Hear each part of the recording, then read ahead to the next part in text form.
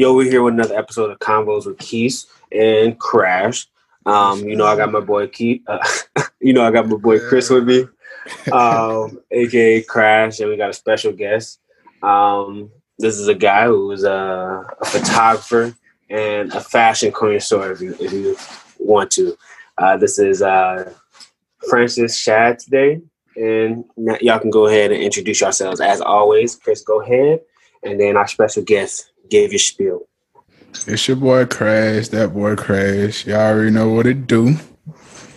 Yes, sir. All right. Hey, y'all. Everybody that's listening, my name is Francis Shad, and you can find me on IG. I'm a photographer. My @ is francisshad.co.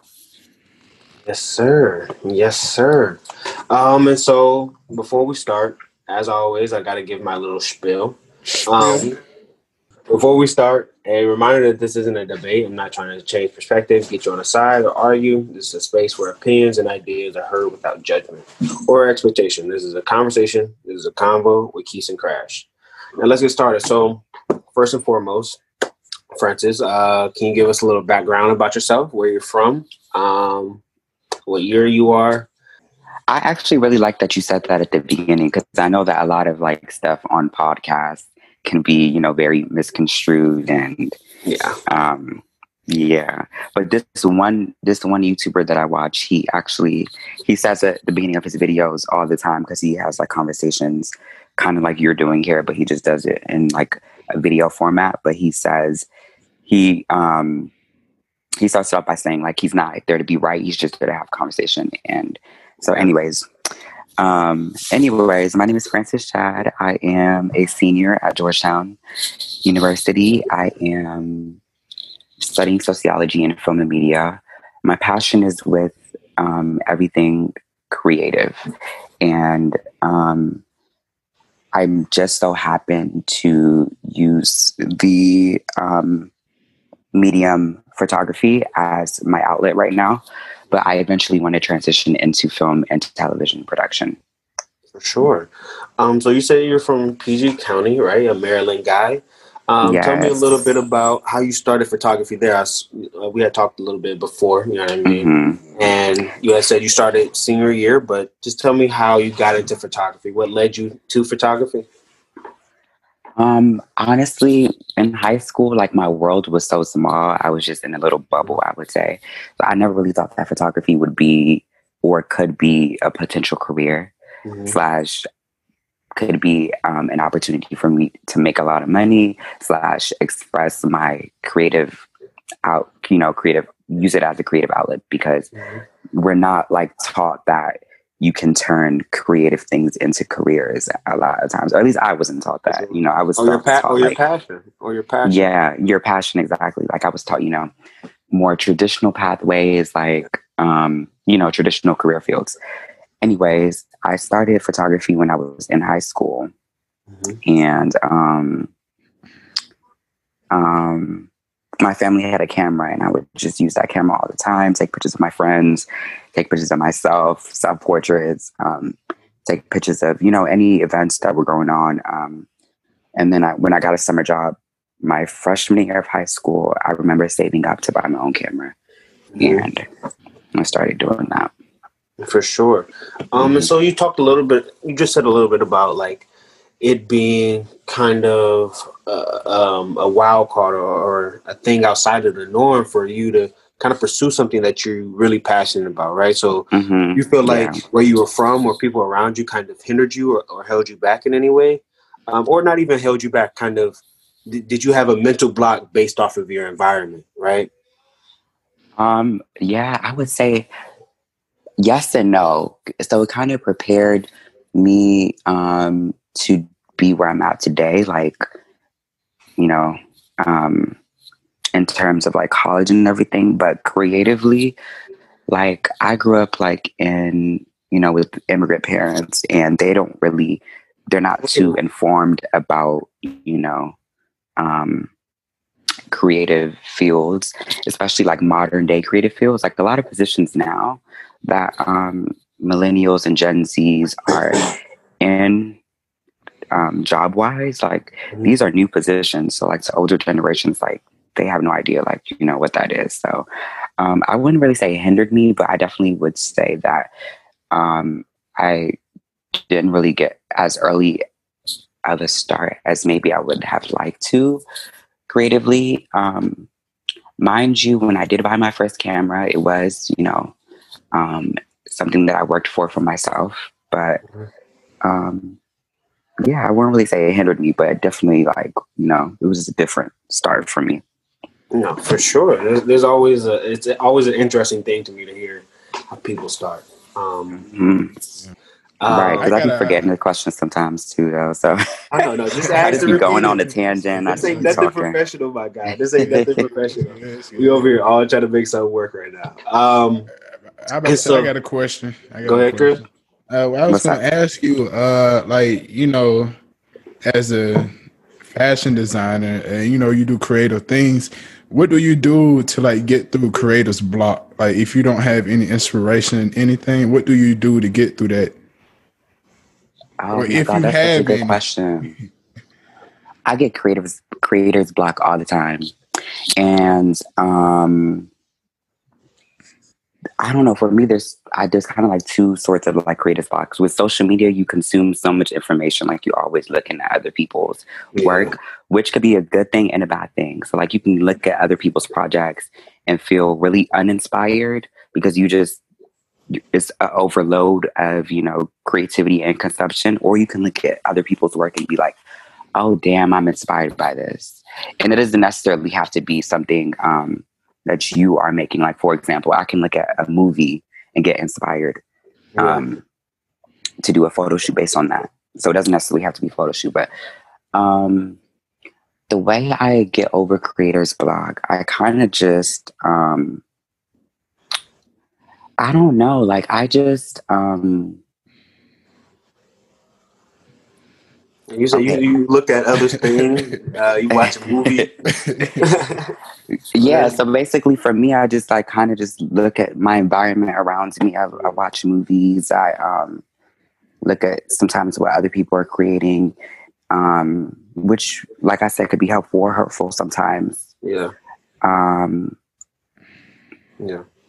Like so yeah. kind of playing off that question, right? So a lot of times social media kind of dictate, or not dictate, but rather is a reflection of social opinion in a way, right? And so, like you said, you can kind of get tunneled into a certain point of view, right? Especially like my art, my Instagram, it's centered around a lot of different art styles, and I have a specific style that I'm drawn to. But with creativity comes kind of trying to step out of your comfort zone in order to get over that writer's block, or not writer's block, but creative block sometimes, right? And I was thinking, you had mentioned earlier that your parents are immigrants. And I was wondering, like, do you take a little bit from your own environment? Like, can you get into like some of the things that you shoot and why you shoot them?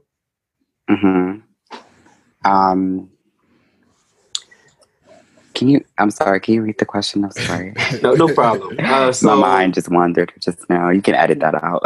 No problem.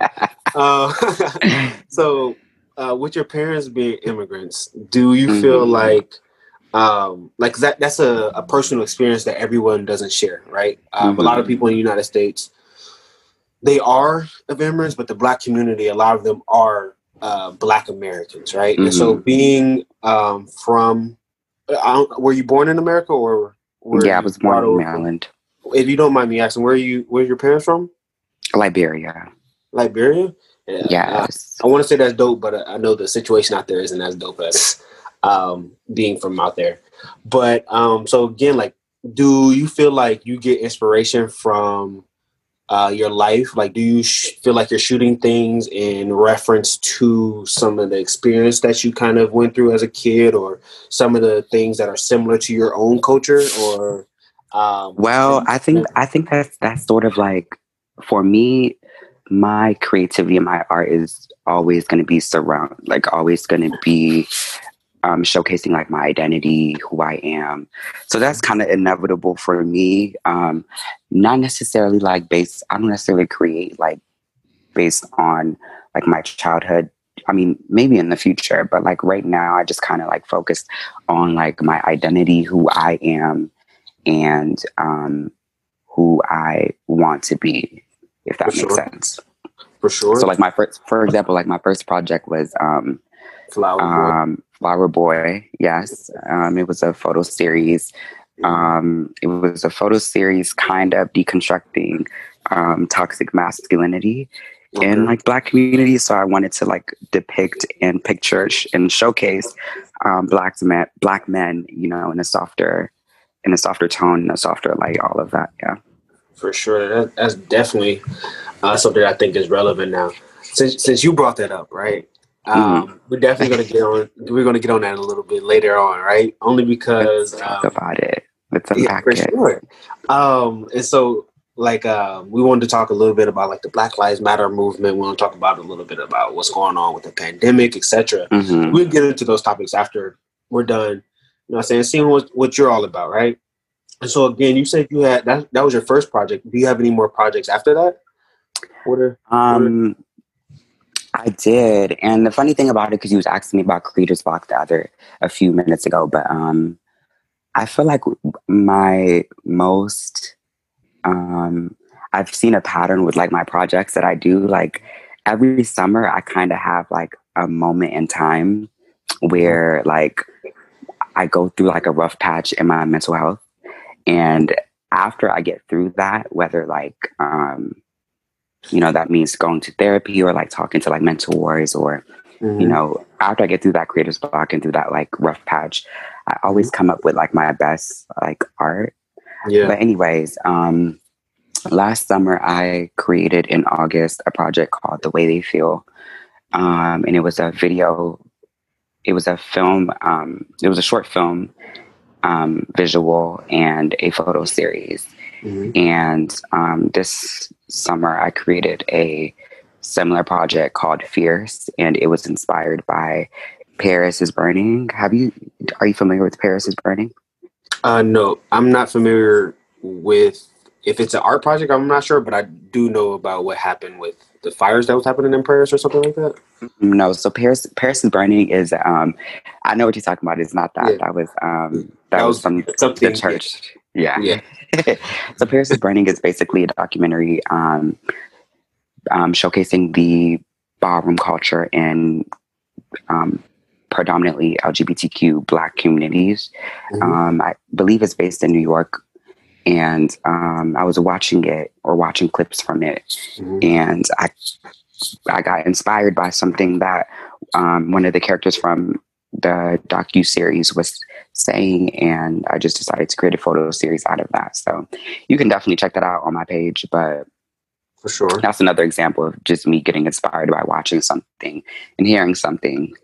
And I was like, oh yeah, that would be cool to kind of make, and I can visually see myself doing something creative with that. But yeah, it almost seems like you have like these bursts of inspirational moments, right? Yeah, you have this where you're sitting, not waiting per se, where it's almost like when you're looking for a sock or you're looking for something you lost, and then all of a sudden you just find it when you stop looking. Exactly, and then those are the best moments for me, because those are like, when I get that, it's just like, ooh, I know this is about to be fire. Yeah, you know? That's always the dopest thing when it comes to.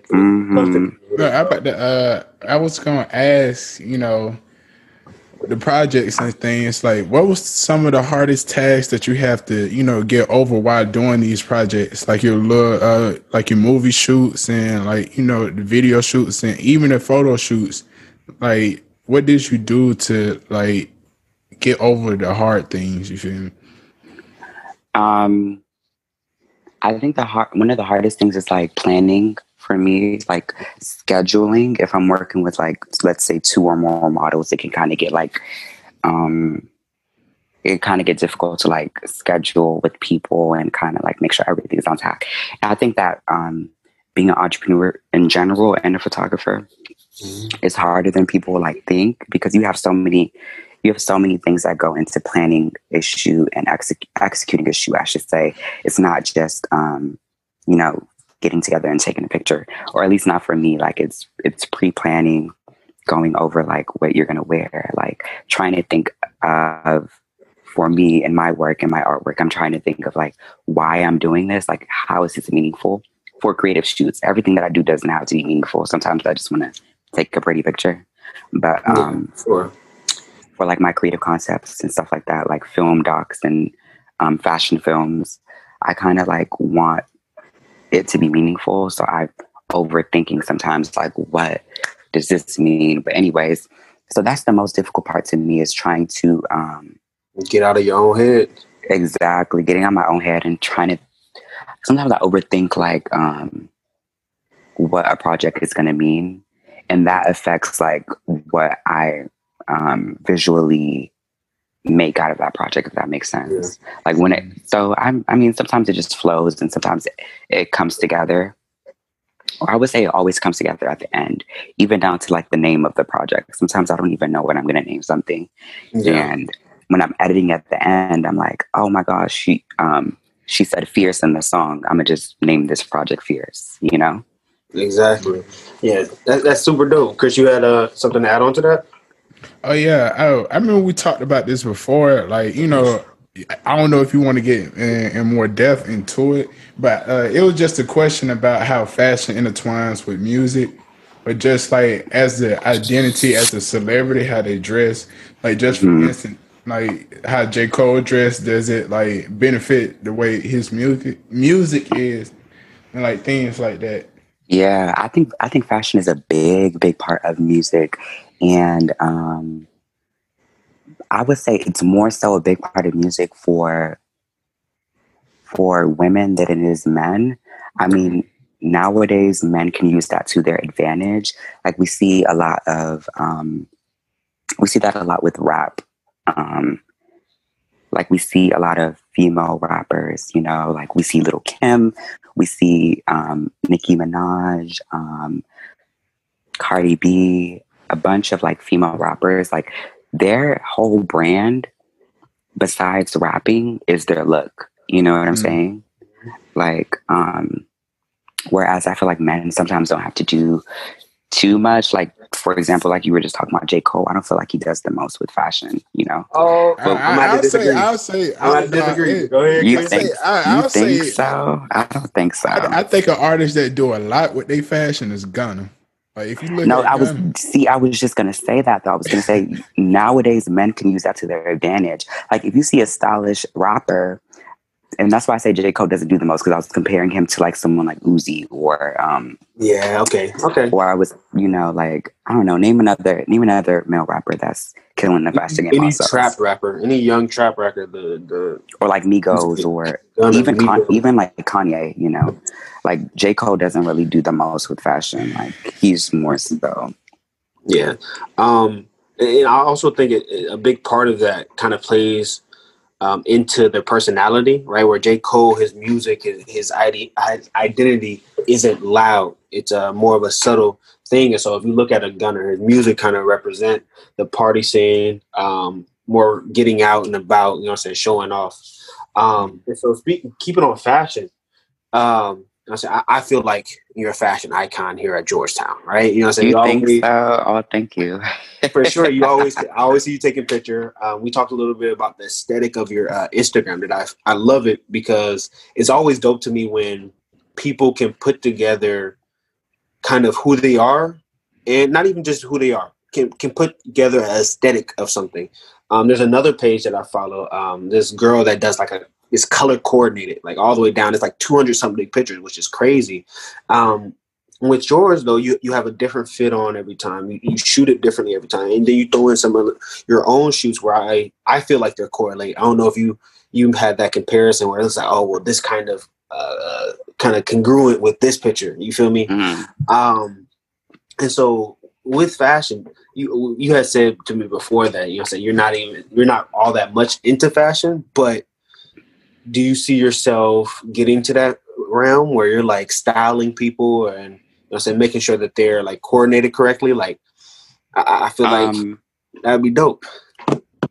I just actually styled my first shoot this summer when I did the fashion film Fierce, and so I did the fashion film, and it was also a photo series. and that was all styling by me. So that was the first thing that I really like put my mind to and styled. Before that, I kind of like, you know, add a little bit like here and there, like advice for models and stuff like that. But as for fashion, I mean, I do see myself kind of dibbling and dabbling in fashion, but it's not my focus. Like, I think that I want to do like television and film production first, and photography, always going to have that as an entrepreneurship, as a business. And then maybe fashion. Like, I'm always going to be fashionable, but it's not like my main thing. Like, you know how Rihanna is, like, she's a mogul. Like, she started off as a musician, and now she has like Fenty Beauty. She's also she has a deal with LVMH, which they like they own like the high end fashion brands like Louis Vuitton. So she has a deal with them, Fenty. Yeah. And she also has like Fenty Skin. So that's kind of like something that I maybe would be interested in the future. But so I'm always going to be fashionable, and I'm going to use that to my advantage. But I don't want to do too much from jump, you know, like I don't want to do too much, especially if I'm not 100% passionate about it. For sure. Because it takes a lot of energy and a lot of effort. Yes, especially when it comes to creating. To really put your mind into something for it to pop off. I mean, I think so. Do y'all think so? I definitely agree. Even kind of doing the podcast, like there's certain things that you try, and then other things that doesn't come out as well as the other things that you try, right? And then each time you try something, you're putting into your time and energy into it, and it may not work out. However, when it does, it just feels so good. But a lot of times, it's just better when it's all planned out. It all just works out. You know what I mean? And that's where the planning comes into play. But it's just always an interesting process. I feel like, right. Let me think about this. Let me think about how to do it. Let me think about And then again, with taking from inspirations from other people, like I don't doubt you probably have a lot of people who are famous, or you know what I'm saying, within your community, who do similar things that you're like, oh, that's super dope. Like, you know what I'm saying, I want to create something similar to that. So when you're comparing it, it's almost like, okay, like, you know what I'm saying, when you get into a good mood, you're like, okay, let me see how I can make my spin on it. Let me see how I can do something different and or better, possibly. So right. I mean, but you don't want to do too much, like at first, you know. Like, I don't want to spread myself too thin.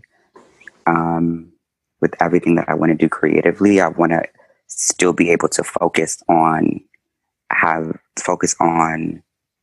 one main thing at first, if that makes sense. Yeah, one step at a time. Exactly. Right, where being a creative, you know what I'm saying, you didn't grow up with all the tools to kind of explore yourself and figure out everything that you like.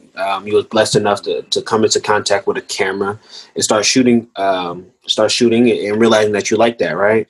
Can you tell me a little bit about what you shot, you know what I'm saying, back in high school, or what you shot when you first started versus what you're shooting now? Is there some type of difference? Is there an evolution?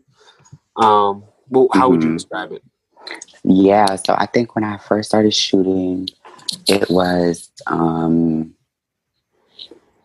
mainly like portraits and like pictures of friends. So mainly like my community around me, I would say. But I was always interested in like beauty, fashion, editorial. I feel like my work back then didn't really look like how I wanted it to look. I mean, like I'm just now getting to a point where like my work is looking like kind of like high end ish. I'm kind of just getting there. So you're not. You're official already. You are already official. You know what I'm saying? You have a few accolades. I'm trying. But back then I used to shoot a lot of that. And I originally like got my camera to do photography and video. But I just fell in love with photography. So that's like my main passion right now. Or still images. And so how do you feel like it kind of evolved from back in the day? It definitely got better. You know, so as you learned the process, you learned the different programs and you learned the different terminology and what you're doing. Like, do you Yeah, feel definitely like that. you're still shooting, because it seems like more it's just kind of the same stuff but on a bigger scale. Yeah, I think as I grew up and as I like started to learn more about myself, it like showcased in my photography as well. So like I can like we were talking about earlier, telling a story with my photography and the concepts that I shoot. You know what I'm saying? So like as I got older, as I started to get more comfortable with my identity, and who I am as a person, as a gay Black man, as a Black man in America during these times. As I started to be more quote unquote radical and socially aware, I kind of catered my photography to that. So I think that the main difference for me between like high school and now as a college student, like my photography, to me, in my opinion, has a little bit more substance. For sure. And keeping on identity, right? Where when you have the opportunity to go to a school, when you have the opportunity to step out of your community, you also have the opportunity to meet new people and Yeah, expand the community exactly. that you have, right? Do you feel Yeah. like you've been able to gain a good number of people that you're able to work with, one that has the same ideology with you, the same, that think the same as you, as well as are great creatively to work with? Yeah, definitely so. Like, I don't think I would have gotten this, like, if I would have, I read this GIF somewhere. It was actually not a GIF, but like a meme. It was like leaving your hometown in your 20s is like the best thing that you could ever do. I And definitely. I totally agree with that because I feel like I wouldn't have been able to make the connections that I have been able to make now and like be in the have conversations that I'm having now and enter rooms that I'm about to enter. If I would have not, I had the opportunity to come to Georgetown, but yeah, I definitely think that played a huge role in adding more substance to my projects and to my concepts and to my photography and my art in general. For sure. But I mean, like I Art. said, I don't feel like I don't feel the need to always do that consciously. Like subconsciously, it's always going to be there. Like I'm always going to create based on like through my lens, and my lens is who I am as a person. That's where it starts from. So Exactly. I'm not always consciously going to create concepts. Like I said, I just want to take a pretty picture. But Exactly. unconsciously, like through my lens, that's going to be based A on representation my of you. experiences. Exactly. Yeah. Yes, super dope. So you're talking about shooting stuff through your lens, and you definitely as a creative, you have a point of view that you want to get across with the final product of things, right? Working with some of the people that you've worked with, have you ever come into contact with like some differences of creative styles, maybe, or implementation of certain elements of film or whatnot? I'm not all that familiar with the terminology, but has there been issues with working with other people where you're like, look, I want to do it this way, and they're like, I want to do it this way? Like, what is that clash like, if there has been any? Mm, I don't know. No, you ain't got to say specific names either. Yeah, I'm trying to get the tea. No, you ain't got No, I'm to. just kidding. I'm just kidding. I don't honestly no because like, well, yes and no. Um, there hasn't been too many opportunities for me to collaborate with other people to create something that I want to create, if that makes sense. Like most of the time it's my vision and I get people to help me with what I want to do.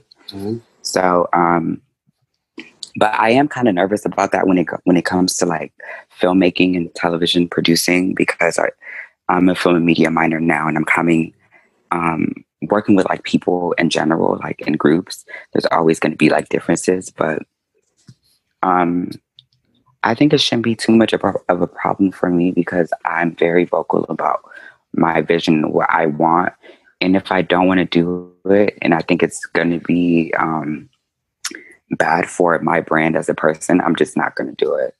For sure, you have to definitely make Because those decisions. you have to just, in general, like know how to say no when it comes to things that don't align with who you are and your brand as a person, especially as you're building your brand, you know. Sure, especially with brand management, I feel like this is something that we wasn't able to learn growing up.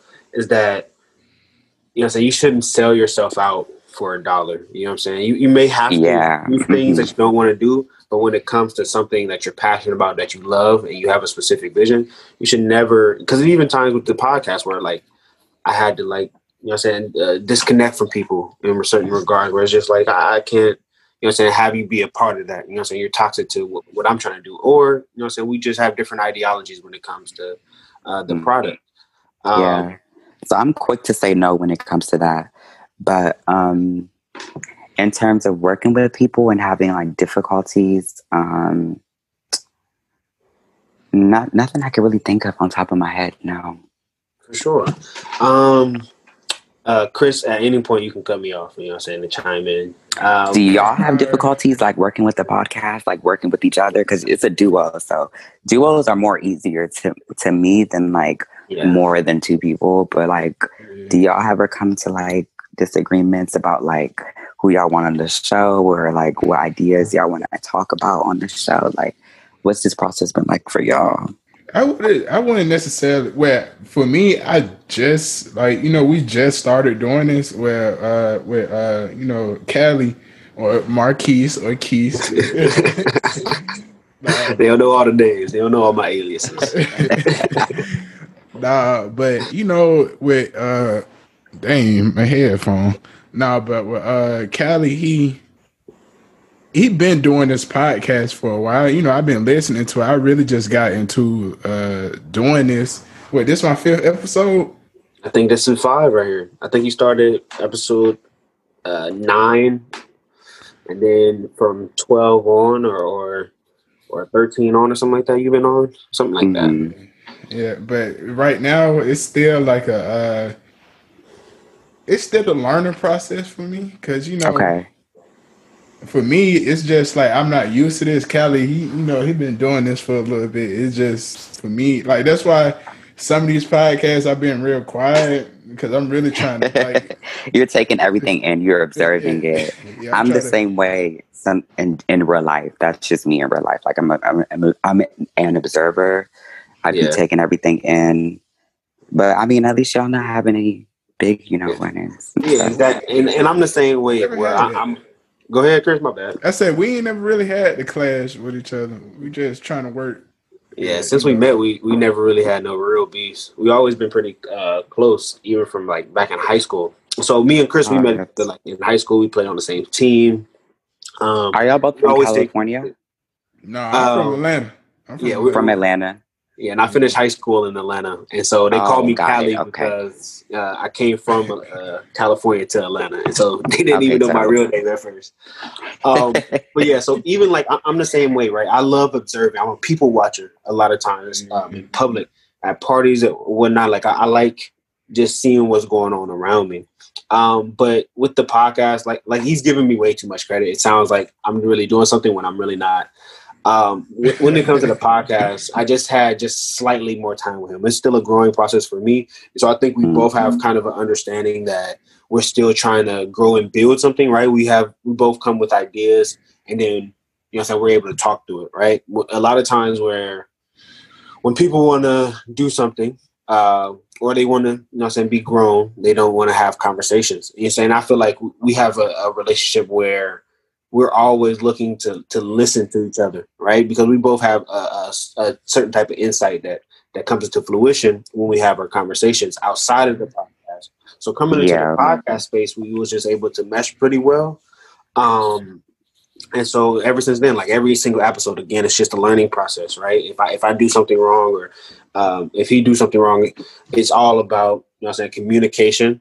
And then fixing as we go, learning as we go, because everything, like, we don't know what's right and what's wrong. We don't know what's, what I mean? And so we can't, we don't have the right. Neither of us have the right to be like, oh, well, you did this and you did that. Yeah. You know what I mean? But I will say, I love that. I love that mic that you have. He official. That's like an official mic. Like, bring it closer. You can't talk closer to the mic. No, to the mic. Yeah. Can you hear Yeah. me? It sounds better. Nah, it just I wish I had one of those.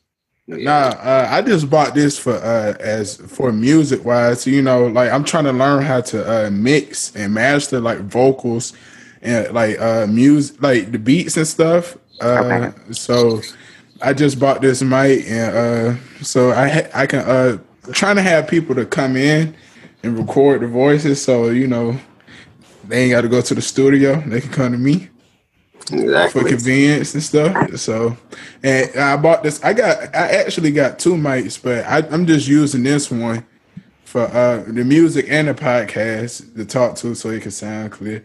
But back to the conversation with about Callie and things. With me and Callie, it's like when we come to a disagreement, like we have a whole bunch of disagreements about certain stuff, like that's in this world. We always talk it out. We ain't ever like bash each other for it because it's just our different opinions. Okay. So we ain't never really bashed each other. But we always hear each other out. We always listen to it, and we always understand both perspectives.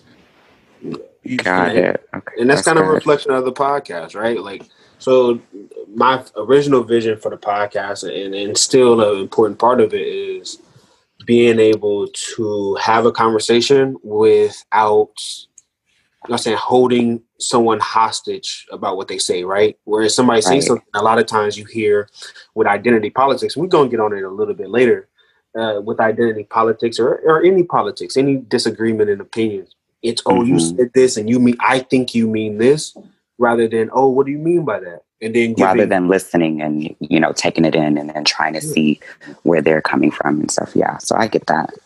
And so, yeah, it's always dope though. Like, cause again, it's a learning process. We talked a little bit about, having certain ideas and wanting to put stuff into fruition. And as you're doing, it's kind of frustrating, or it's like, okay, what do I do? But it's just so dope that I'm able to do it with someone who's again doing the same thing, like just watching, listening, waiting to do, for everything to fall into place, if that makes sense. And so it's that makes sense. It's a dope thing. And so sticking on, like, we just talked a little bit about kind of how our brand came into place. Do you feel like you've worked towards expanding your brand via Instagram? I don't know if you have a Twitter. Do you feel like you're expanding your brand in any way? Use weight room. Okay, I'm back. We over here talking about food and whatnot. You know what I'm saying? Big niggas gotta get it in. What you saying? Can y'all hear me? I was just saying like before practice, I only eat one granola bar, and then like 3 to 4 we do weight room, then 4 to like 5 almost. Oh, do you play football too? Yeah, I play football for Albany State. Oh, okay, that's what's up. Yeah, appreciate it. And y'all both play football in high school? Yeah. Oh, okay. Yeah, we played. My bad, y'all. My connection just went out. That's the downfall of doing meetings through Zoom. Is with Zoom, right? We relying on that Wi-Fi. Exactly. Georgetown Wi-Fi be iffy. Yeah, you already know they always iffy about everything. Nah, boy, Albany, boy, we had our Wi-Fi out for like 12 hours, boy.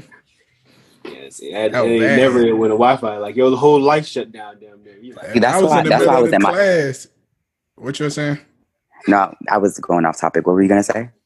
I was saying, like, even during the middle of the class, the Wi-Fi shut off, and they all just like, dang, I'm disconnected. There ain't shit you can do. I don't think I've had that. Damn. See, look, I wish my shit went off during class. So look, I don't know.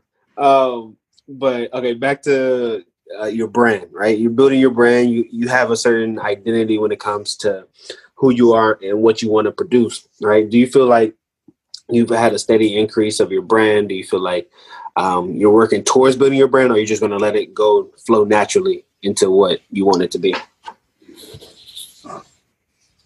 I think that I'm definitely working on it. Like, I'm the type of person, I like to be in control of a lot of things, a lot of aspects. Mm-hmm. Oh, not again. Okay, no problem. Because it might be my phone. I'm on my phone right now. So, yeah, but anyways, Brand. You want me to repeat it, or you? No, I kind of know where we were at. So I was saying that like this is so funny. I can't believe my I just went out again. Like anyways, um, with branding and everything, I'm such a control freak when it comes to my brand, and so I'm definitely I think your question was like, do I think I'm like more so like in control of my brand, or do I let it naturally flow? Yeah, basically. I'm a little bit of both. Like I would say that I'm more so somewhere on the spectrum. I'm more so on the control side because I I'm working towards building it to where I want it to be. So I like to kind of control like what I put out, what projects I put out. Um, when I have like clients and stuff, I don't post every single client that I shoot. And it doesn't mean like the shoot isn't like good or anything. I just don't really, sometimes their vision that they're paying me to execute just doesn't align with my brand at the moment. Mm-hmm. The one thing that I don't stress, which is ironic because you said that it looks really together, but I don't really care about like feed and everything. Like I'm not the type of person to like post like 3 in a row that like look alike. I think that's kind of too much. I feel like that's kind of tacky. But yeah, I just kind of post quality pictures. Like that's the thing. Like everything that I post, like I want to make sure it's of quality, and that's the only thing branding wise that I care about. I don't really care about like color combination and all of that, but like as long as it looks of quality. Yeah, I fuck with that heavy because I'm similar, right? Where I'm getting back into drawing and with that, I want to, instead of like, oh, do this, or even with the podcast, I've never been a big person of trying to flaunt what I'm doing, right? I like to let the product do the talking, right? If you fuck with it, then fuck with me. If not, then you know what I'm saying, we're going to keep it pushing. Right. And so I fuck with that. Like, oh, let me just, I'm gonna put, you know what I'm saying, what you need to see. But, you know what I'm saying? That's what I'm saying, especially with shooting a lot. Like, let's say I shoot 20 clients in a week. Like, I'd rather put out like quality over quantity. I'm not going to post all 20 shoots. Like, that's just going to be too much. Exactly. Nigga, bedtime alarm. I'm doing a bit late. And so 2 last questions. The first one is regarding kind of your setup, right? We talked before about you having a setup in your dorm, right? And so a lot of people coming into doing anything creative, doing anything entrepreneurial, they think that it costs a lot or it takes a lot of resources, right? Have you been, a little frugal with your setup? Did you have to invest in, because there are things you have to invest in. Yeah. But, you know what I'm saying, there's always a way to ball on the budget. Would you consider you're balling on a budget, my guy? That is so funny that you asked that because no, I'm not balling on a budget, or I was not balling on a budget at first. However, I'm lucky. However, one, I'm lucky enough to been given the opportunity to afford my equipment that I have, and 2, that doesn't mean that you can't ball on a budget because at first I was balling on the budget, you know. But thankfully, I was. Exactly. So thankfully, I was able to invest into more better equipment as time went on, which is kind of why my quality got better, but the work was always good. You know what I'm saying? Yeah. But I think that, one, it's important to know that at first, like, you're going to be balling on a budget. You know what I'm saying? Like, when you first start things out, everything, you're not just going to be handed everything unless you just got it like that. You know what I'm saying? But I didn't at first. And then 2, once you get to a point where you can invest, to invest smartly. So the only reason why I did spend so much money on equipment was because I knew that I was going to make it back. And that was my focus this summer. I was so scared at first to like spend the amount that I did on the equipment that I was getting. But I was like, okay, this is my business plan to make it back. And thankfully I was able to make it back. So Nah, and then some. You know, like now it's making me money. So, nah, for sure. That's what's up. And then lastly, before we get into a little casual combo, how has COVID affected your business, if it has? COVID has definitely affected me, like in the beginning more than now, I would think. Like in the beginning, like, okay, so I was studying abroad in London when COVID first broke out in February. So I had to come back, and that was really depressing. So it affected my mental health for like a good 3 months. Like I didn't do anything. I wasn't on social media. I just wanted to be like by myself and kind of just process everything that was happening in the world. Alongside like everything that was happening, you know, within the Black community, like it was a lot to process and everything. However, like I received like little blessings throughout COVID. Like my scholarship that I got to go study abroad, for example, I just used that to kind of invest into my business.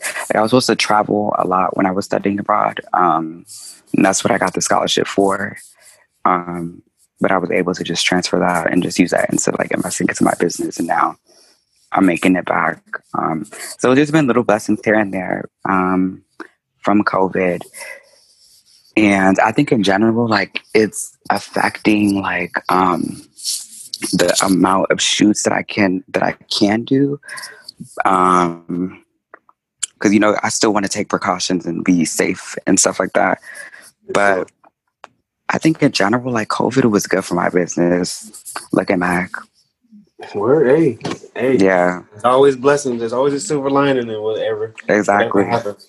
You always got to find them blessings. So that was the end of the interview portion. Did COVID inspire? Like, did you get this inspiration for the podcast through like the last few months during COVID? So I had started the podcast in May, end of May, and actually in the end of April. That's when I really started. There was a few weeks off in between that, but I've always been into podcasts. I want one because based off some of the things that happened with Georgetown campus, with like toxic masculinity stuff, the list stuff. I was like, okay, like there isn't proper discourse amongst liberals a lot of times, but anyone who have a radical point of view, right? And radical not meaning that it's like off the wall, but radical as in they really believe it. There's emotion involved. There's a sense of urgency involved with it that causes discord to be almost non-relevant, right? Where it's just, I just want to spill my side. And then a lot of times I feel like the most productive conversations is when you're able to hear someone else's side and then they hear your side and then y'all talk from there, right? It can't be people talking on top of each other, etc. So I was like, I want to do a podcast. And then with COVID, I was just like, you know what I mean? I have the time and space now, so why not try it out? And here we are. Yeah, that was what you were saying, Chris? I'm about to say, for me, I always wanted to do a podcast too, but the way I wanted to do a podcast, I just wanted to have fun. You feel me? Like it was just a podcast, really some bullshit, basically. No, we finna get on that right now. You can definitely do that. You can add that in. You know. Yeah. Like you have a serious moment, and then you can just laugh it out at the end. Yeah, I feel like we always try to mesh it up. No, but what eventually, like Callie said, the COVID, it gave me actually more time to like think about it than when I started doing it with the podcast. Well, doing it with Callie, it just solidified it, basically. Awesome. For sure. So now we're done with the interview. Let's get into a few of these topics. So you brought up a few. We're going to start off with the Black Lives Matter movement. Chris, did you have a specific question or you just wanted to get a point of view on it? I did. I mean, I actually got like two questions in one, basically.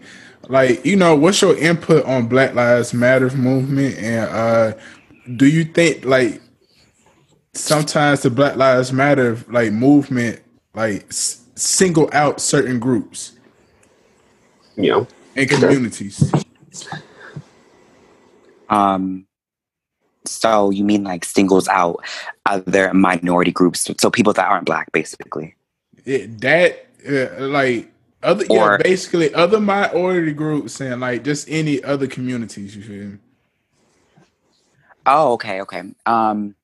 No, me personally, no, I don't think that. Well, first of all, I think that the Black Lives Matter movement is an amazing movement, and I think that I'm glad that um, this has always been happening, in this country. But like, I'm glad that we're actually like shedding light to it due to social media. Like, social media is so powerful, and I'm glad that I'm not happy to log on and see like senseless shootings and Black people getting killed, but I'm glad that people are talking about it and conversations are being had.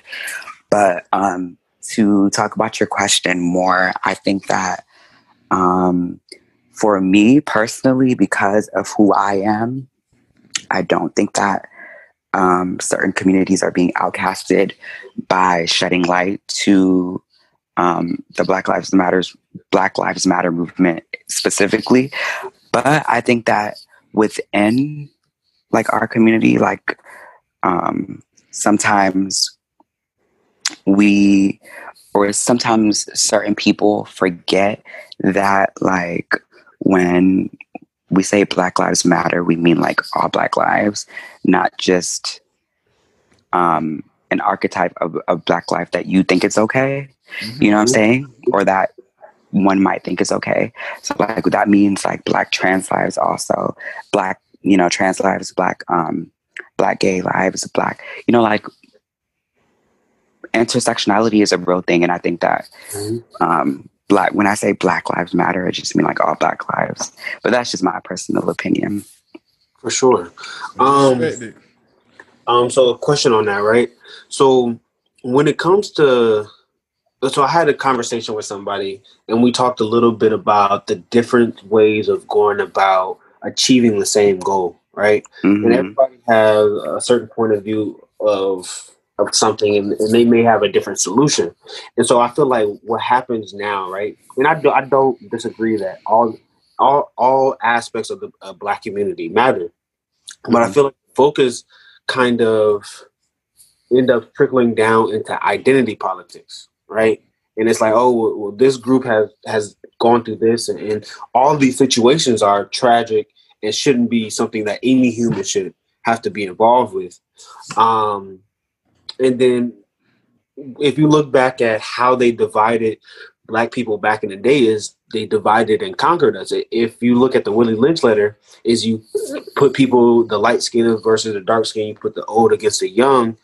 You're able to mentally put these people in shackles in a way that they are fighting amongst each other that they can never unify. And I feel like a lot of that's going on now with the Black Lives Matter movement. Yes, women matter. Yes, trans lives matter. Yes, gay lives matter. However, we also have to look at the importance of the entirety of the group. You know what I mean? At least in my opinion, where I feel like a lot of times we end up arguing just about, oh, well, this happened. Like, why are you paying attention to this and this happened? Like, we don't get enough attention here. And I'm not taking away from any of that. Like, this is a perfect time for any marginalized group to kind of shed light on their plight, right? Not just Black people, right? Where there's social change going on amongst all marginalized groups. But I feel like it's always when it comes to Black people that we always get the short end of the stick, because when you go into those smaller groups, when you individualize the group, you kind of you help other parts of the group more than the whole group. You know what I mean? But it's such a nuanced conversation, right? Like, I don't have all the answers. Exactly. Like, I think it's just very nuanced. And I don't know. What do you think? What do you think, Crash? What are your thoughts? I kind of have a different perspective on the Black Lives Matter movement. I mean, I support it all the way. I just feel like protesting can only get us so far. Oh, that shit can only get us so far. We got to start taking action on certain shit if we really want change. You feel me? Because screaming, walking with signs, be like, Black Lives Matter, Black Lives Matter. That shit, you think they're going to take us really serious? Like, we I'm not, I ain't trying to say no names. I ain't trying to say what organization, but at our school we had a protest. You feel me? And it's There's niggas just I ain't gonna say no names, no organization, but at my school. yeah, Now I'm finna get but on it was Georgetown ass. Go ahead. but it's like we had a protest, bro, and that shit was just my voice cracker like fuck. But they was walking on the sidewalk and like holding up signs, walking. Mm-hmm. Yeah, like cause What the fuck that's this break. go do, bro? What the fuck this go do? People just go walk past this and that, this and that. And I was talking to my homie about about the Black Lives Matter movement, and like he was just telling me like sometimes like these protests, he feel like you know it can be a like I wouldn't say a joke, but it's like well, it's not a joke with us, but it's a joke to them. You feel me? Because To it's white just people. like yeah, Not just white people.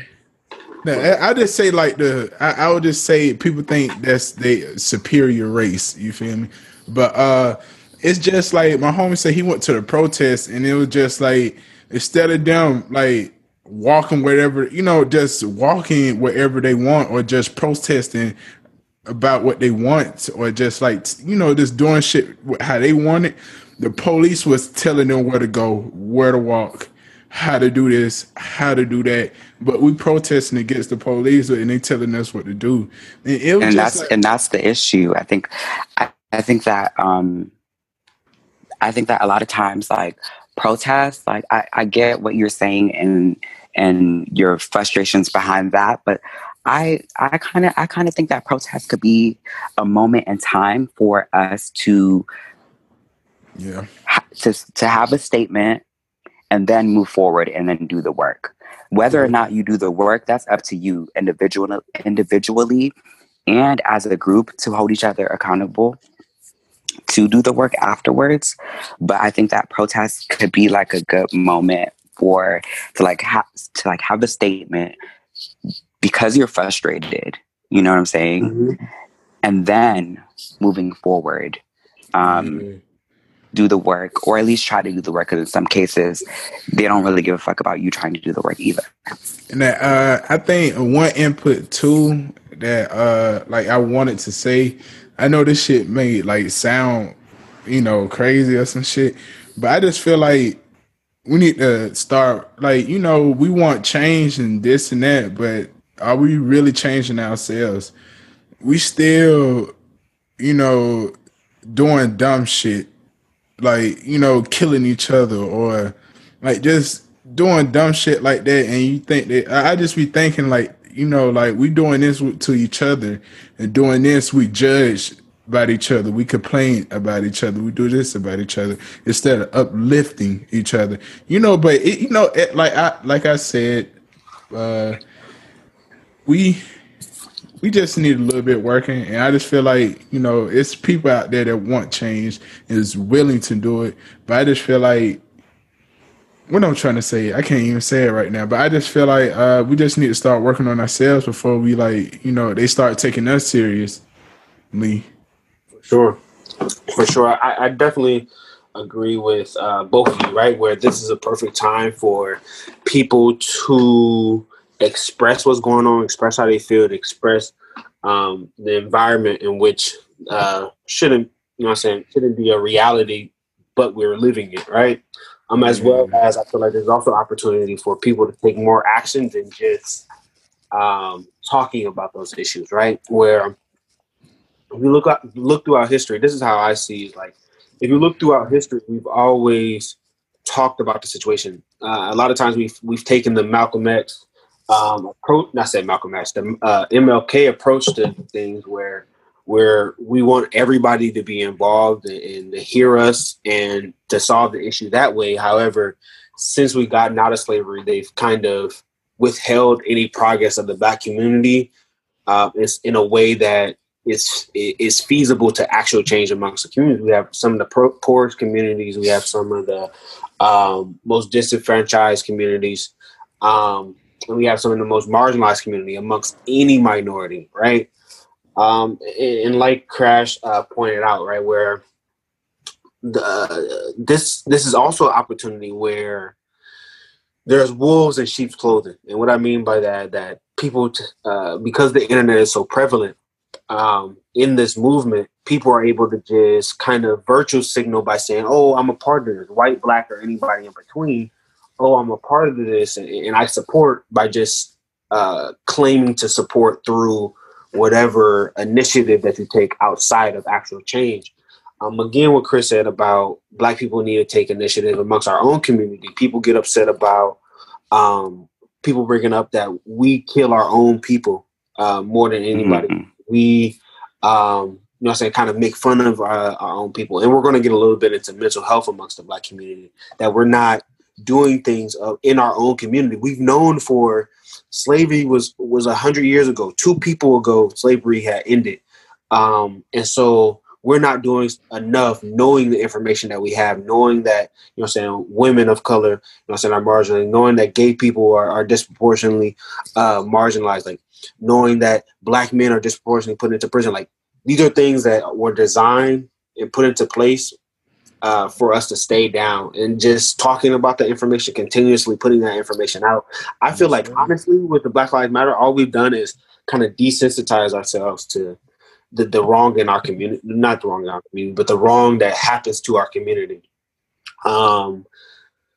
Instead of because if you look at the Black Lives Matter movement that originally happened in 2014, 13, whenever it happened, it kind of trickled down into a trend where people were able to just, oh yeah, like I'm pro-Black and I have this outfit on that's African related, so whatever, or I got Black Lives Matter in my Black Lives Matter inside my crazy. Post or whatnot. And so I think now, because we're stuck inside and we don't have the opportunity to move on with information how we usually are, we're kind of stuck in it's consistent.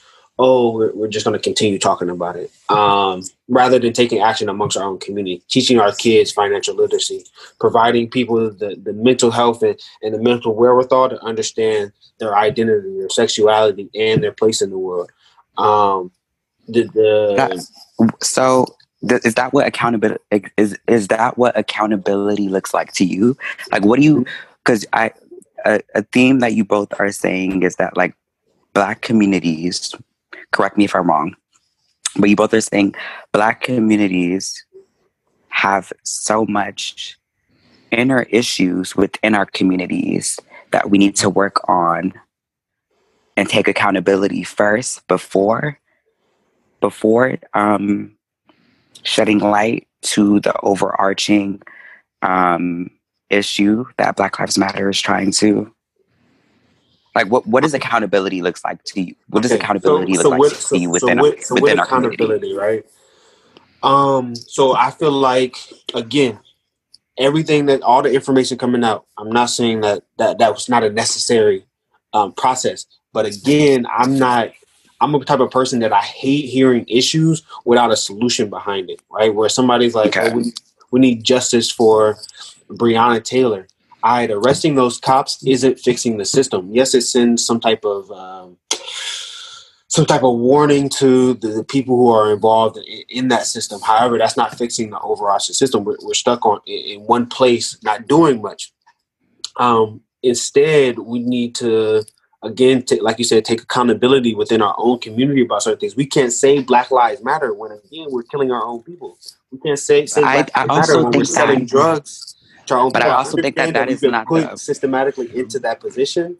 However, we've known this for a certain amount of time, since the 50s. You know what I'm saying? When our people was getting raped and killed on the streets, and there was nothing we could do. Now that we have the opportunity to financially be able to uplift our people, to cognitively give our people the tools to understand what to do in the world to be successful, there's no excuse other than seeing yourselves as a victim. Bro, we're all victims. We all been through things. But using that, it's going to keep you stagnant. All you're going to do is talk about, oh, I've been through this, and you don't understand that. I've been through all types of things that people couldn't imagine. But it's about what you do to get out of that. I'm not saying I'm special. I'm not saying that everybody even thinks or do the same thing as me. But everybody, I'm such a big fan of cognitive mental health. with mental health and mental fortitude, you're able to accomplish anything. The mind controlling your not even controlling your mind, but just mental wherewithal is so important when it comes to stuff.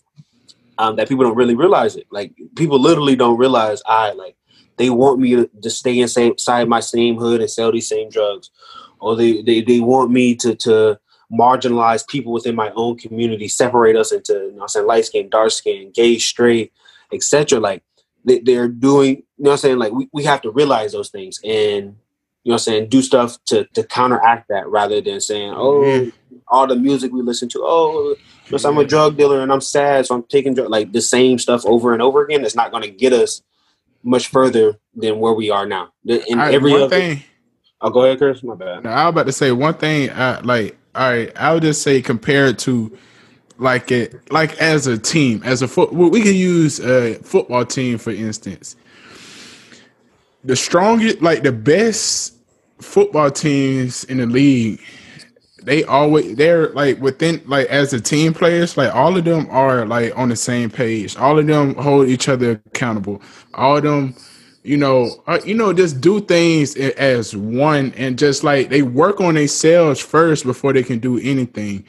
You feel me? Like just say it, like for instance, like one person on the team, like what Coach Miller used to say, he'd be a cancer. Yeah, be a fucking cancer. That would be a fucking cancer. My coach say I don't like trendsetters, but go ahead. But like just say it for a team, right? And it just could be a few players that can cost everything. They can cost a lot of shit. Like just say in a game you trying to do this and that, and it's just like if everyone not holding each other accountable, this one person slacks off this and that, this shit can define the whole team. That shit can have a different outcome that you don't want. You feel me? Or like that you're not pursuing. So it's just like accountability. That's accountability. If we really want to get somewhere first, like you said, we need to learn about the system. We need to learn about this, and we need to learn about this, and we have to have solutions on how we're gonna tackle this, how we're gonna tackle that, how we're gonna do this, how we're gonna do this, how we're gonna teach our youth do that shit. Do this and carry it on until we build on and stack on until all this shit, like is no more. Instead of like I said, I understand having a voice, but when are we going to take action on? What do you think, Francis? I honestly think the system is flawed, and I think that. Mm-hmm. I think that it is. First of all, I think that the first time, I think that what was I gonna say? I think that I get what you guys are saying with the whole accountability within our own community, but I think that it isn't the appropriate time to say it during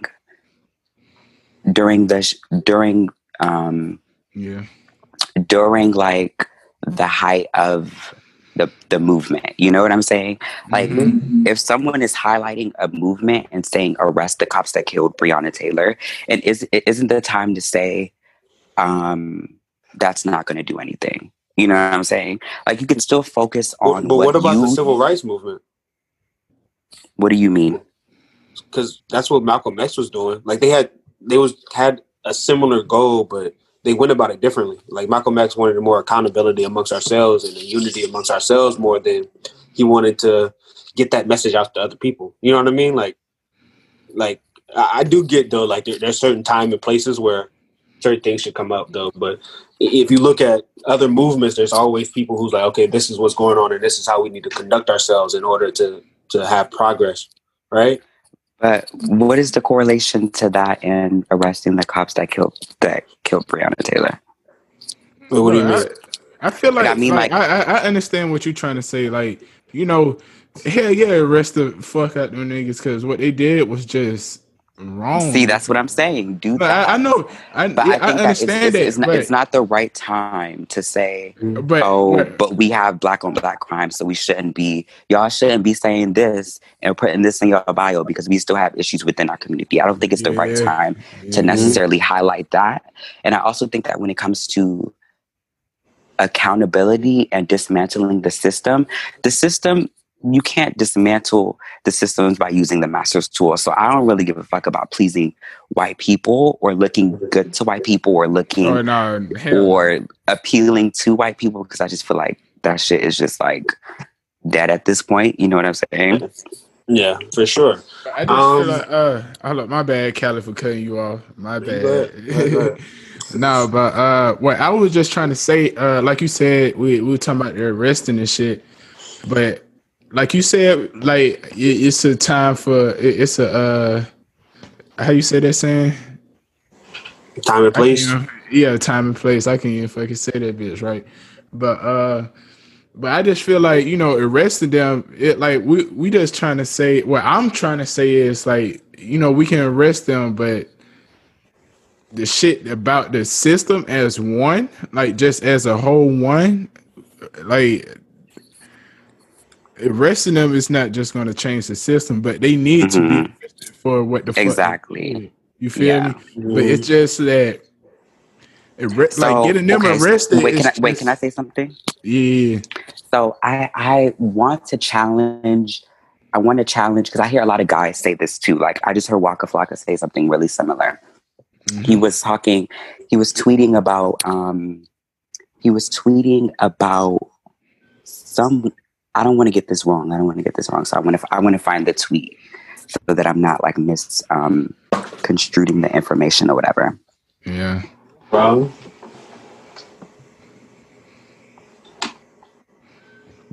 Ooh, excuse me. Okay, so Waka Flocka was saying the same thing. He said, how can we as a community beg the police to don't shoot, but we're killing each other still? So mind you, this is something similar to what you guys are saying, right? Mm-hmm. However, I want to challenge you guys to speak about gun violence and only do that. Like if you're speaking about gun violence, speak about that. Don't compare that to police brutality and talk about black on black crime, because I think that's talk about black on black crime in correlation to the Black Lives Matter movement, because I think that conversation it's kind of pointless. Like it doesn't do anything for the movement. You know what I'm saying? Like if we're holding ourselves accountable, like it doesn't do anything for our community to highlight that when we're trying to highlight something else. Does that make sense? So if you want to talk about gun violence and that's your motive, because I understand what Flocka is saying. I understand what you guys are saying. It makes sense. However, if you're talking about gun violence, then talk about that. You know whatever, and that's your motive, then do that. Okay, but don't. Okay. Okay. So two things. So one, when it comes to like trying to like, so the purpose of the Black Lives Matter movement, I feel like, is systematic change of how Black people are treated, right, amongst the system. Would you agree that that's the goal of the movement? I wouldn't really say that that's the purpose of the movement. For me, the purpose of the movement originated with the death of Trayvon Martin, right? Exactly. And so Black people were just fed up and just wanted to let it be known that Black lives matter too. And so I say that's the initial purpose of the movement, in my opinion. However, inevitably, like we obviously want systematic change for our people down the road. Yeah.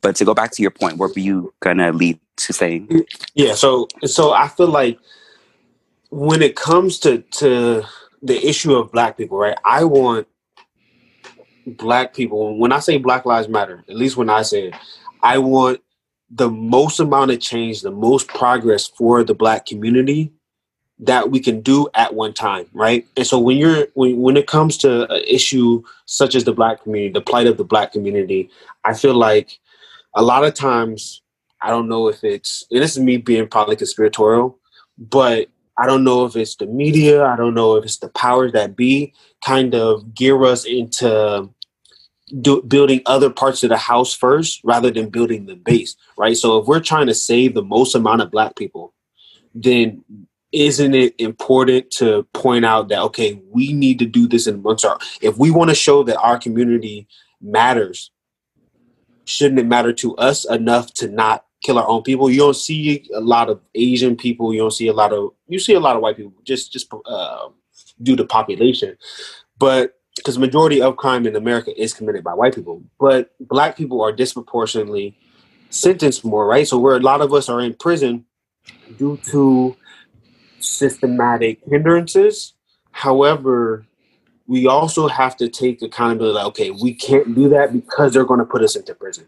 Like, that's like me saying, like, that's like me going down the street, like, oh, I want to go down the street. Like, there's no other choice. Like, this is the only way, or I have to take a longer way. I have to take a harder way.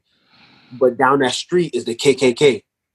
You know what I mean? Like, I have to make a decision to change and or do something differently in order to save the Black community or save myself, me representing the Black community. Like, I feel like touching the most amount of people at one time is more important than being specific. You know what I mean? So I feel like the movement, again, it points at, it touches on very important specific issues, but trying to solve that issue only helps, again, a subpopulation of the Black community rather than helping. How is, sorry to interrupt, but how is shedding light to police brutality not helping? No, it is. Okay. But no, because you understand that people are going to misconstrue what you're trying to say. So I want you to just be very clear with what you're saying. Yeah, Francis, there's one thing you need to know about Marquis' parents is I don't give a fuck. Like, I'm gonna say what I have to say. No. And I want you to like express it I want you to express it how you want to say it. Definitely say it, but I'm also going to challenge you to think a different way. So for sure. Because I had these conversations all the time with like my auntie, with women. Like I have these a lot of different. No, me too. These nuanced situations, and I have like I'm not going to always agree or always like that's what we're having the conversation for. No, for sure. You know what I mean? This is again like we're just spitballing ideas. We're just spitballing our opinions. And so again, so with police brutality. Right. Again, we're saying to the police, we're telling the police Black lives matter. We're not saying Black lives are better, that they're worth anything more than any other human.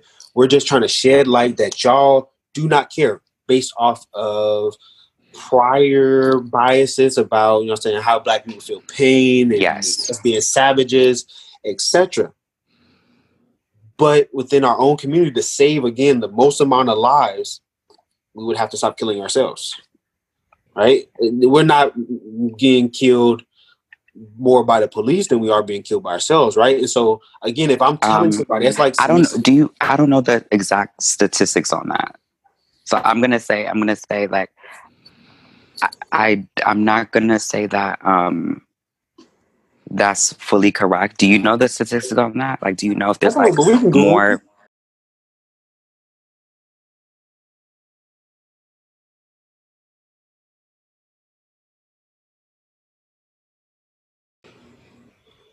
This ain't gonna be a simple Google search. But your ass got to read a whole article. Yeah, I'm telling you. Let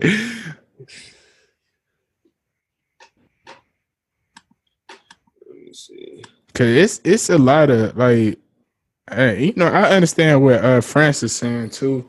But it's like I'm trying to look at it at both perspectives and try to look at both point of views. You feel me? Yeah, but so this is, and then that information is based off of, and that may be my own heuristics, like my availability heuristics are based off of like where I'm from and what I've experienced, right? But when you see people who are killed on the news, or you hear about these situations where people are killed by police officers, I just feel like disproportionately I hear way more people from the communities where there's majority of black people. Like we look at Chicago, we look at Baltimore, we look at these people. Like we look at DC back in the day. Those wasn't police killing black people. Those were, you know, what I'm saying 2-3 killings every day, every single day, done within one area. And I'm talking about just within one area. Those was killings amongst the black community. If you spread that out, I just feel like, you know, what I'm saying that's more than the police are killing our people, right? But that again, that may not be correct. That may be, you know, what I'm saying, a false assumption of mine. I don't know the exact statistics, so I wouldn't necessarily want to speak on that. But what I just don't want it to become a conversation where it's deflecting away from the conversation of like police brutality. So that's all I'm saying. No, we ain't trying to make it seem like that. Like, I want to have the inclusion of fixing the issue. Again, like our motive is to show. But the issue isn't necessarily like the issue at hand isn't necessarily like black people killing other black people. If you're, I want us to get more specific than that. You know what I'm saying? So if you're talking about like, for like example, I was talking about the Waka Flocka example where he was tweeting whatever he tweeted. That's gun violence within black communities. If you want to, but not just gun violence though. Like I'm talking about selling crack to our own communities, and these are things that again, like the system provide us the means to destroy our own community. But it's more than just like gun violence. Like it's other way. You know what I mean? Like we're killing our community like, a lot more ways than just guns. And me, like one thing I can say, like for the, like I just want us to be more knowledgeable on and have more educational things instead of just going with the flow, saying Black Lives Matter, saying this and that. Like, why don't we learn about, like, you know, about things that we can do? But what's wrong with that? No, I'm just I'm trying to say this shit coming off wrong. I'm trying to reword it the best I can, but why can't we do both? Why can't we scream Black Lives Matter and hold our and like hold each other accountable? No. That's why I was trying. That's why I say it came off wrong. I was just trying to say we need to include that within the Black Lives Matter. Like be more knowledgeable so we can take more action about shit. You feel me? Instead of like perfect. Okay, then like that's why like I was just letting y'all going back and forth, but I was just trying to include. I was just saying like we just need to include these things within the Black Lives Matter movement to, you know, make that bitch go up another level. Instead of like, you know, where we at, we just need that shit to go up another level and just keep going on top of these levels to, you know, succeed in what we, you know, want. Okay. Yeah. But you know, I mean, we can move on. We have a few other topics real quick.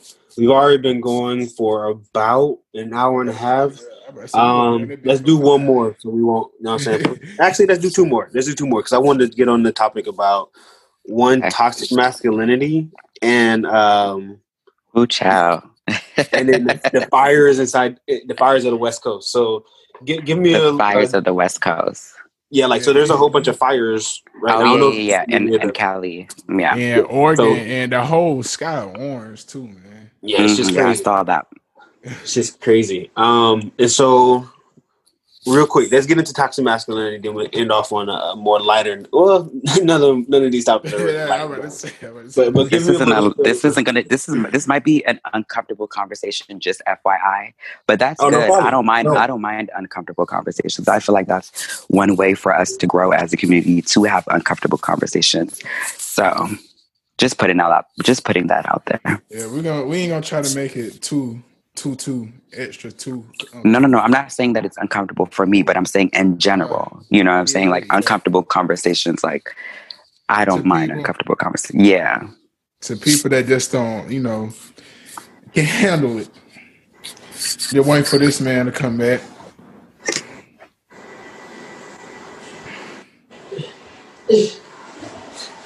My bad. Nigga, I take piss. Okay. So. Go ahead. Give me the breakdown. And then always, like, you know what I mean? I enjoy these uncomfortable conversations. Because I don't feel like they're uncomfortable. I just feel like, you know what I mean? Everybody has a different opinion. So go ahead. He was just explaining when you left. Oh, I missed it. Yeah. Wait, no. I was just giving you Oh, you talking about the uncomfortable.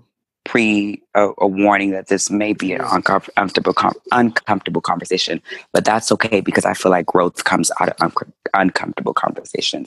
And I wasn't saying that it was going to be uncomfortable for me personally, but I was just saying in general. I was generally speaking.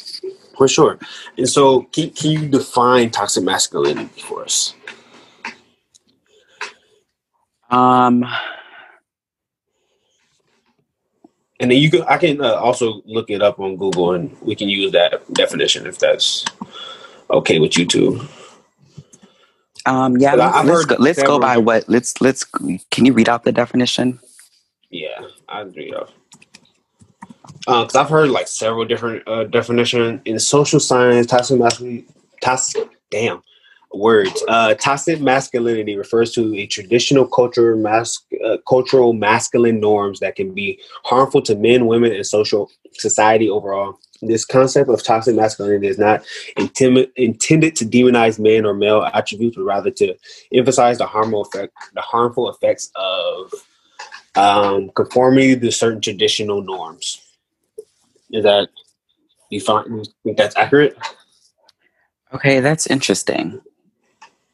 Right, where it's basically saying that traditional masculine norms, right? So we would have to break down the traditional masculine norms. I assume I've heard a lot like assertiveness, aggression, all the things that's supposed to be quote unquote male, right? Yeah. So hypermasculinity, all of that. For sure. And so what's hypermasculinity? No. I was like, not the Wi-Fi again. You good? Is it me? Is it? You froze up, but we can hear you. Okay. I would say in my experience personally, I feel like toxic masculinity is and can be various things. You know what I'm saying? But speaking from using I statements in my experience, for me, it's just, for me, it's mainly hypermasculinity. Lost him. Because I feel like in a lot of Black and brown communities, we have expectations. Francis, my bad. You had cut off for a second. Can you start over from hypermasculinity? Okay, so can you hear me? Yes. Okay, so I was saying, to me, toxic masculinity, speaking from like I statements and from my own personal experience, is hypermasculinity, basically, because I feel like in a lot of Black and brown communities, we have expectations of what a man should be, and so we perform based on that. And to me, that is toxic because it's performative. And to dive deeper into that, like it's even more performative in even like queer communities too. Like I feel like the more feminine you are as a guy, the less respected it is, if that makes sense, because we have these ideals of what a man should be, and a lot of times those ideals can be very hypermasculine. Okay, I can. Okay. So that's my personal opinion when I say toxic masculinity. Mind you, that's me understanding that it can be various of other things too, such as, tradition, the definition that you just gave. Yeah, there's dozens of definitions, but let me think. So when it comes, you said something about performative, right? Just a little pushback. So when you say performative, like, are you saying that people are trying to, because again, like the definition of what a man is and what a woman is. Oh, okay. First, actually, let me back up. So first, I don't feel like we should limit this to just the Black community, because I feel like this is something that's relevant within a society. If we're basing a society off of white privilege and white masculinity per se. We shouldn't just break it down, but it is very harmful amongst our community. Yes. Or I feel like any it is toxic is harmful amongst our community. Yeah, very harmful amongst our community. And to even speak on that a little bit, like, I feel like white men don't like have that expectation. You know what I'm saying? Like, Okay. do you agree or do you not agree? No, I disagree, but go ahead. You disagree? I don't, because I feel like a lot of times, like, I feel like white men can get passes for doing something. For example, like, you could have a white man you could have a white man that's not super flamboyant, but like who does have like more feminine mannerisms or whatever the case may be, and you can have a black man doing the same thing and they'll be labeled as queer or gay or something else, versus I feel like white men don't really have that expectation for some reason within their community. Yes, so I can feel that. So one, the black community is extremely homophobic, right? Yes. Whereas like, it's just completely aversive when a situation where a man is a little bit more feminine. And there's assumptions that come with that. And then within the white community, there is like, even being a black man myself, there's certain shit that happens that white people do. How they, you know what I'm saying, how, some of their speaking patterns, you know what I'm saying, how when they're friends with you, or some of their interactions with some of their male friends, you be like, oh, that's white boy shit. And nothing offensively, right? Right. No, just speaking candidly. And so I feel like the white community they're going to do what they do, but within the black community, I want to speak. Right, I don't even want to talk about the white community. Yeah, we can touch base on that, like what we just said about like it being a difference between how we're perceived more aggressive than white men. Like, we could touch base on that, but like we don't really have to dive too deep into that because we're not white at the end of the day. So it's just like, whatever. Yeah, we don't really care about that shit anyway. But so with toxic masculinity, I think what gets confused about toxic masculinity is what I like to call like a sense of like an ego issues, right? Where men wants to, like you said, perform certain actions. Oh, this is what's cool, or this is what's trendy. Because over the years, like the different things that define a man has changed, right? Back inside the day, it used to be, oh, you had to have a 9 to 5, your wife at home, you know what I'm saying, smoke cigarettes, etc., etc. And then it changes over the years. And so when it comes to this whole performative thing, it becomes an ego thing. It's like, oh, well, you're attacking my ego if you're too feminine for me. Or if I feel like you're homosexual, or if I feel like you're different from myself, right? It's always been a black thing, I feel like, to be very tribalistic, where it's like, oh, you're not from where I'm from, you don't, you know what I'm saying, believe what I believe in, then, you know what I'm saying, get away from me. And so, because because the term toxic masculinity makes me feel like the traits of men, the innate traits of men are toxic in nature. I feel like with everything in the world, there's a yin and yang. There's a push and a pull. And the same thing with femininity. There are certain things that complement masculinity, and vice versa. And so I feel like too much of anything becomes toxic. Too much of perpetuating anything can I'm become so dead. negative. Not this picture. Sorry to interrupt you. No, I'm good. And so I just feel like I don't think there is a such thing as toxic masculinity for sure. But that's like the over perpetuation of certain stereotypes per se. But my question comes where, do you think there's a such thing as toxic femininity? Personally, no. Okay. So based off of your definition, right? You said hypermasculinity is what becomes toxic and is this performative nature towards these norms, right? You don't think that's possible within with females or with women? Personally, not really, to be honest. I don't know. I would think I would have to think just based off again of our own experience. Like I've been in situations where I've encountered, I've talked to women who've used their sexuality to maybe get something, to get over on somebody. So I know women who's set man up, you know what I'm saying, and leading to that man getting robbed or, you know what I'm saying, killed, etc. I've seen women really? Like, give an example. like being robbed and killed? Yeah, like. Yeah, so it happens. So in yeah, so in certain parts of the hood, In Atlanta, personal, not just Atlanta, just not in like Atlanta. Any hood, really. I'm talking like about anywhere, hood. bro. okay. And so, literally, it's when it becomes to gangs, not even gangs. Sometimes people are just jealous.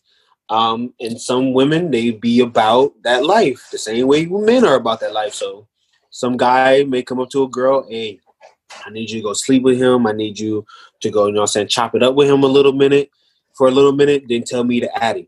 You know what I'm saying? Send the addy through, and then we're going to pop up, you know what I'm saying, kill everybody in the house. You know what I'm saying? But even you giving that example, that's when you say that, it goes to show why is the guy coming up to the girl telling the girl to do something. But not you know just, what I'm saying? not just a woman. Let's use an example of like, do you feel like some women intentionally trap men? Like they have a baby with a man in order to receive funds from him? Have you had that in your experience at all? I've been around certain conversations where women like, oh, you got to trap that nigga, and I know someone personally from my high school who trapped a guy, and you know what I mean. With some certain celebrities, they would even say that's the case, right? Like, would you like include like gold digging too? Yeah, gold digging is an interesting conversation as well. Like, do you feel like those traits? Because I feel like in certain aspects, you're using your sexuality or your feminine traits in order to get over or get ahead in some way, right? And I'm not talking about the systematic oppression of women, right? There's certain levels to your privilege. Everybody has privilege. Gay, straight, men, women. Everybody has a certain type of privilege when it comes to this world, right? Where black people are able to say nigga, white people can't. Some people can consider that privilege. But I'm talking specifically about being able to use your sexuality or your innate traits per se in order to get over on someone. You don't feel like that can be the case? Well, oh shit, you can answer. So you were saying that women that use, in your experiences, women that you know that have used men to, you say, trap them into like a situation with a baby? Yeah. And so you would consider that as toxic femininity? Yeah, but not. Okay. I mean, that's interesting. I mean, because my thing is, I personally don't know any woman that would do that. Oh, but I mean, again, we from two different worlds. Yeah, because I'm about to say, because I got some family members that do that shit. Yeah, really? Yes. It's again, like we're from, you know, saying not two different worlds, because we all have very similar experiences in certain cases. But yes, like I've been around some very. I ain't gonna blow up nobody's spot, but I had a foster auntie who used to go and flaunt a little ass or do certain things to, you know what I'm saying, get free weed or to get some money or, you know what I mean? And she had no problem, you know what I'm saying, she had her own job and stuff like that, but she used her sexuality to get over in some way. Yeah, I can include that, like one of my family members. I'm not gonna say, you know, no specifics. No specifics. No specifics. But it just like she like as far as the relationship wise, she's like to be in control. You feel like just like the dude. Oh, I didn't even think about that. That's an interesting perspective. This shit goes on that shit is bad, bro. but it just like she basically like do shit to belittle the nigga. Like it's like I can't really get into depth with the shit, but it just it just and let me give you one more situation, right? What do you think about a woman who, because if there's a guy who, there's some men who are a little bit more in tune with their feelings per se. Yeah. And a woman can kind of walk all over them in a way, and not necessarily like, oh, nigga, you better do this shit. And I know women like that too. I promise you, I have a cousin who will whoop a nigga ass real quick, all that. But I'm talking about a woman who, let's say, oh, she'll cry or she'll hold out sex from a man. Do you feel like that's toxic? Like she'll cry like to get her way. Like I know someone personally who would like try to get their way, basically. Try to get their way. Oh, like and then like the guy end up giving them money or taking them somewhere, or you know what I mean? Just I like I'm just trying to get a comprehend. Just like you know, blaming him or like, you know, even though she did something wrong, she will blame him for some shit. Like, I did this because of this and that. Like, nah, Shawty, you did this because you wanted to. Like, like, no. I think certain things can be toxic, like, you know, gold digging and a few of the other things that you said earlier. Yeah.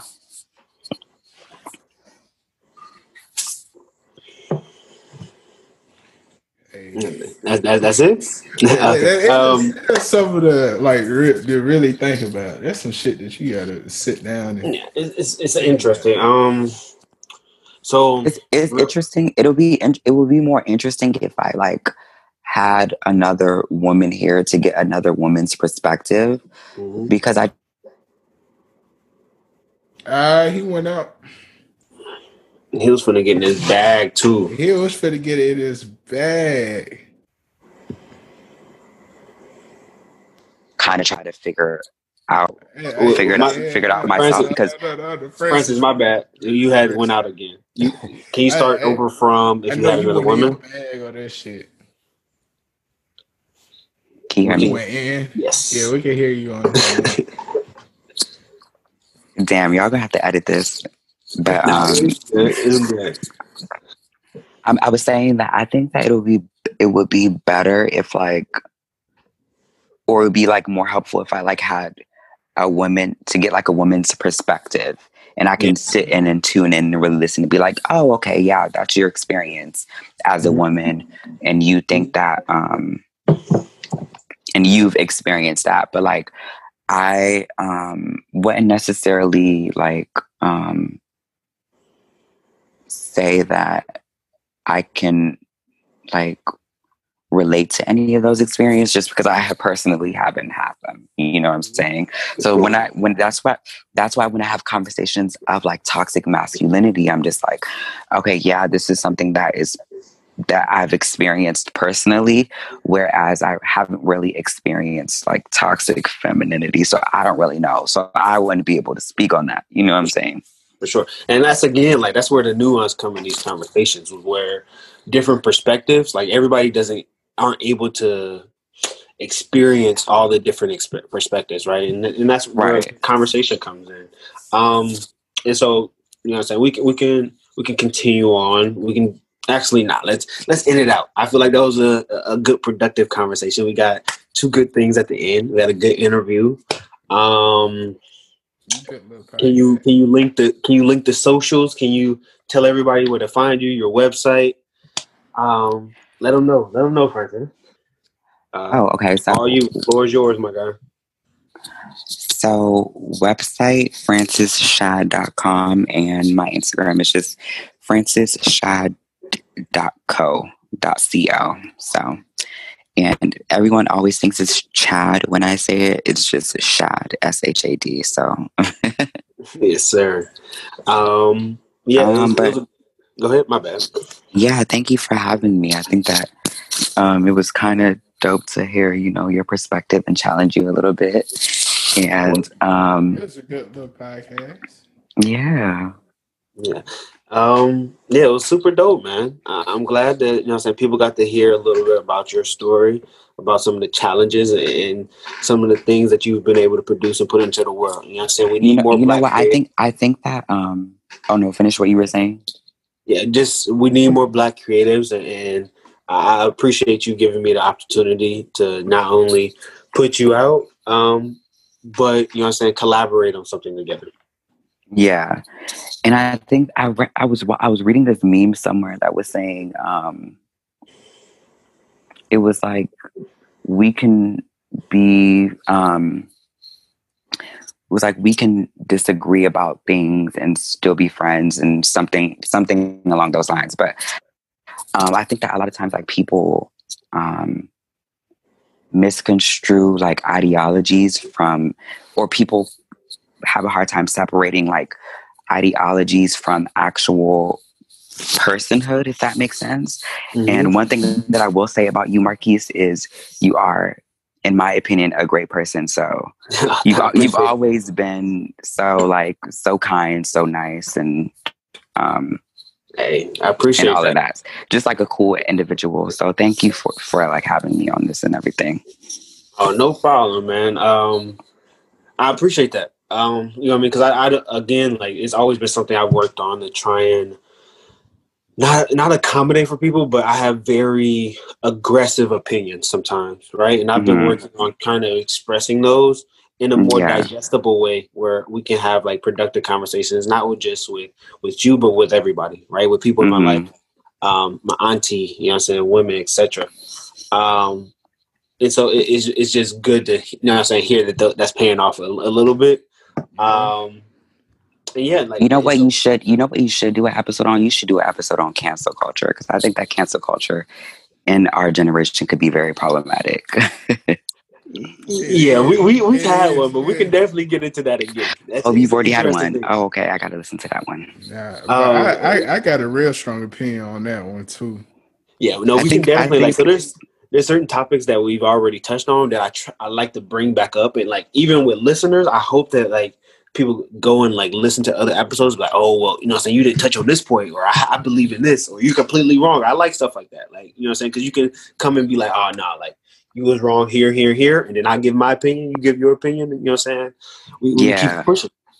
Like, exactly, and be open towards being hearing another opinion from someone else that's different from yours, being challenged sometimes, and growing from that. Like, I think that sometimes I might hear something and be like, oh, okay, never mind, I actually do agree with you.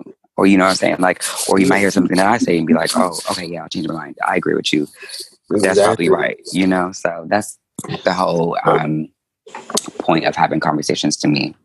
It's a great discourse, man. Because I feel like, again, with talking to people, I'm a big person with talking to people, agree or disagree. I listen to all types of news. You know what I'm saying? Republican, Democratic, black news, white news, etc. Right? Because a lot of times when you hear opinions agreeing or disagreeing with your own, two things can happen. You can fortify your own. You know what I'm saying? You can get more information, and you can be able to defend your own more by knowing someone else's argument or hearing different aspects of another argument, or you can change your opinion and tailor it to something more nuanced, right?